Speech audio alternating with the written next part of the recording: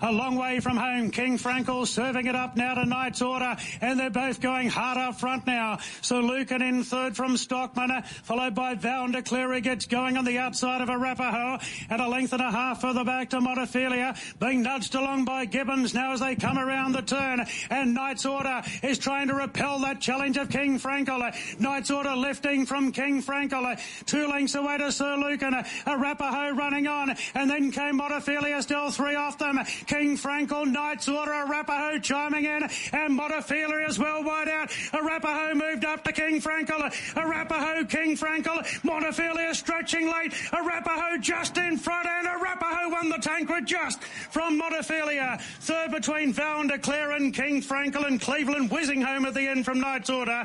A gap back to Stockman. Then came Sir Lucan from Gold Trip, Explosive Jack Salino, and Saracen Knight was last to finish. Well, he was a $14 chance, Arapaho. Rachel King gave him a very comfortable trip, just idling along, 5th and 6th on the fence, moving into the right part in the straight, took the lead and then held off Montefilia, Ben. Terrific win. Unfortunately, I'm still cast from when I backed him in the Calandra Cup last year at $7. I thought he was an absolute moral. Don't you hate it when you back a horse that gets beaten in the Calandra Cup and then comes out and does that in a Group 1? Well, you could ask the man now how he got beaten there, because he's our first guest. I'm sure he's delighted with another Group 1 win on the mantelpiece. Bjorn Baker, good morning, mate. Congratulations. Yeah, morning, guys. Good to hear from you. Always good to get a call on a Sunday morning. So, no, it was a big result for the team, and thank you very much. We need to settle something first of all. My colleague here, Ben Dorries, said, is it Bjorn or Bjorn? Well, it depends who's asking. I take anything starting with a B, but it's got to be finishing with an N. My mother probably says Bjorn, but I think it's a tricky name, so I'm happy with Bjorn. I often introduce myself as Bjorn, like ABBA or the tennis player. Yeah, that's what I was thinking. My son, I've tortured my son as well. I've called him Sven, so he's in big trouble in Little China. Well, whatever we call you, with Arapaho, and I thought you made a really good statement post-race. You can never go into these races, unless you've got a Winx or a Black Caviar, supremely confident, but you knew one thing about this horse: he wouldn't disgrace himself. He'd probably beat out more than them would beat him. Yeah, and he's always he always just puts in his best effort. He's so consistent. He's probably, in terms of track work, he's probably not the best horse I've had, but on the racetrack, he's just so genuine. He's just got such a lovely running style. He's able to, and I think as much as anything, the Canberra Cup last start and then yesterday, he's able to take advantage of that really good draw. So he just puts himself there and switches off. And Rachel, she really gets on well with him. She just gets him in a lovely rhythm, and I think that's the key. There was a theory there for a while that he could simply be a really good wet tracker, but he's sort of confounded that, hasn't he? I mean, that was a good track yesterday, and he's done it for a while on all sorts of surfaces. Yeah, I think first up last year, he went to the Tamworth Cup. I think it was a good 2. They broke the Australian record for 1,400. They're in sub 120, I think. And he finished tailed off. He got beat a furlong, and then went to Hawkesbury. We couldn't get a rider. He was 70-1, and he got beat a length. And then he went to Rosehill and won by about 10 after sitting 3 deep the trip. So I thought he was just a mutter then. And you talk about the Calandra Cup. I thought that was his chance on a very wet track that day. But last preparation, he was 15th up into the Melbourne Cup. Someone said to me, "What do you reckon? What's improved him?" I said, "Oh, maybe you appreciated a proper break rather than spelling on the float." So he's been an iron horse. He's only a lightly framed horse, and we don't have to do much with track work, but he's an athlete. I'm sure all our listeners would thoroughly realise you love your racing. We see you on social media at the track being interviewed. You've always got a smile on your face. You're always up for a good time. You have a lot of fun, but I sense that this win was something special to you, just in terms of getting another Group 1 under the belt. I think it had been maybe 3 years or so since you'd won your last one. So despite all the fun and frivolity, this was a seriously good moment for you and your team, wasn't it? Yeah, I think you're right, Ben. It's competitive, Sydney racing, and it's only fun if you're winning or getting your fair share of it.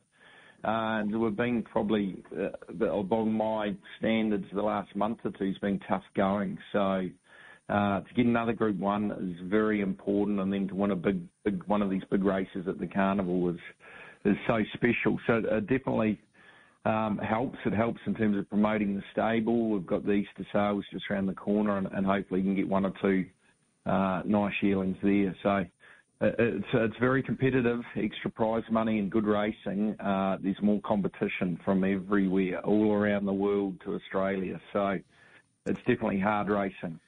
So he's won the Group 1 Tancred. He'd already won the Canberra Cup, the Grafton Cup, the Premier's Cup. Just take us back. He's been in the stable around 2 years. How did you come to get him? What's the backstory to him?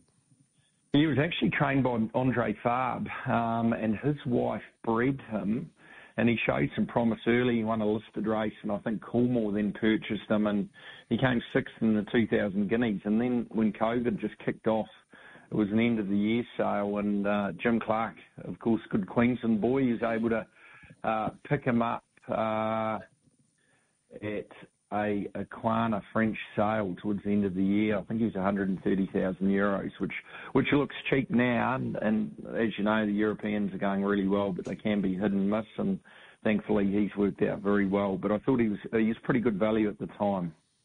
What do you do with him for the rest of the year? Like, I mean, do you sit down and look long term towards a spring carnival, or what's next for him? Yeah, well, I said we might have him 16th up in the Melbourne Cup this year. Keep him going. And I guess it just changes. I was possibly looking at getting up to the Q22 and the Brisbane Cup, but he'll head towards the Sydney Cup. I'm still not sure whether he's a dead set 2-miler, but I guess long term it does qualify him again for the Cups. It's always sort of important to be involved there. So maybe even a race like the Caulfield Cup is maybe his main aim. I thought going into yesterday's race that his form at 2,400 arguably was his best form, and I think that's the way it's working out. Yeah, exactly right. What about, and of course in the Sydney Cup he goes to 52.5 and they can't touch him weight-wise. Just on other matters, Shades of Rose, what did you think of her run in the Galaxy? Oh, I thought it was okay. She just drew a bad gate, as it turned out, and she definitely got a fair bit of interference with about 600 to go. So she got beat sort of 3.5 lengths. If she didn't get that interference, she would have definitely been closer. But we're going to push on to the TJ Smith next week. It's obviously going to be a really tough race, and she's still in the quokka as well. What about Bobby Shiraz in Brisbane? Started the day really nicely. This 2-year-old rookie, first start over 1,400 metres, and everything had its chance to run him down. Looks a nice stayer in the making. Yeah, I thought he was very, very good. I was very nervous about going to the 1,400 first up, especially after a big trip away from home. And I thought he was probably shorter in the market than I wasn't confident. And I thought it was an excellent effort. The replay's just come up again. And he's very green. He's still learning what it's about. But he's bred to be a very good stayer. So I think next year, races like the Spring Champion and maybe the VRC Derby are definitely on the radar. My father's got 10% of him, and actually I owed him a bit of cash, so I just sent him the invoice and billed him. I couldn't sell the horse, so he was a bit upset at the time. He's pretty happy now. I still get a lot of advice.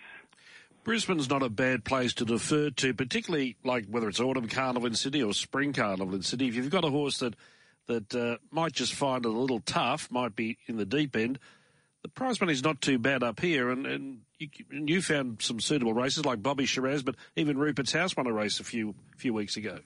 Yeah, for sure, and it's we're so lucky to have such good racing, and Queensland's been very good to me. I love getting up there and getting a few 4Xs under me, and always have a lot of fun. So we'll definitely be getting a fair few horses up there over the coming months, and even going forward, probably on a bit more of a regular basis. I've got Renaissance Woman who won a stakes race in the spring in Melbourne. She'll be up there for the Queensland Guineas at the end of April, and maybe Arapaho will get up there too. But we'll definitely have a few others.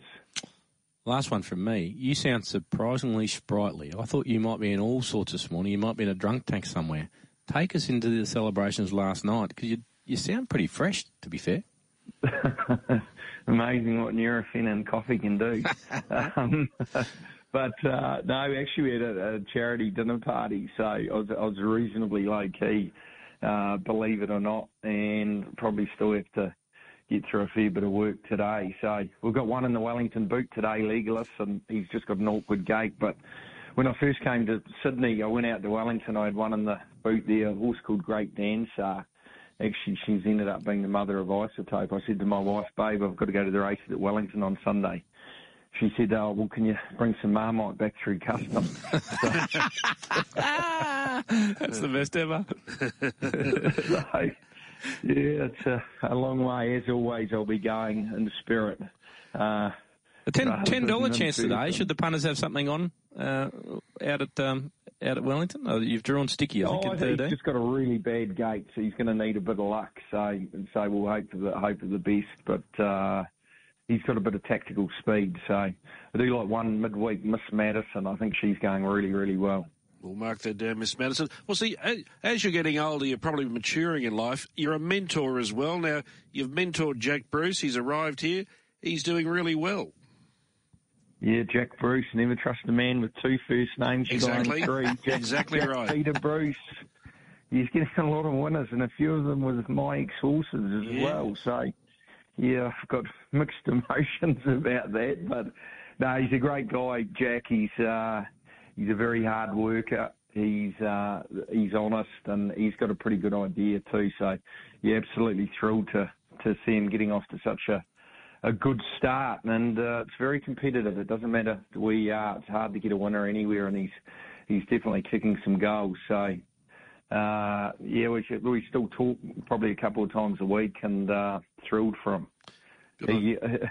I've been giving him a bit of advice, but recently I've been asking for his, so it works both ways. He's very serious about his craft, but he's getting results. He's doing well. He's a great addition to the training ranks here. Thanks for this morning, mate. Whether you're Bjorn or B, you're a Group 1 winning trainee from yesterday, so enjoy the day, mate. Thanks for being with us. Thanks, guys. Pleasure.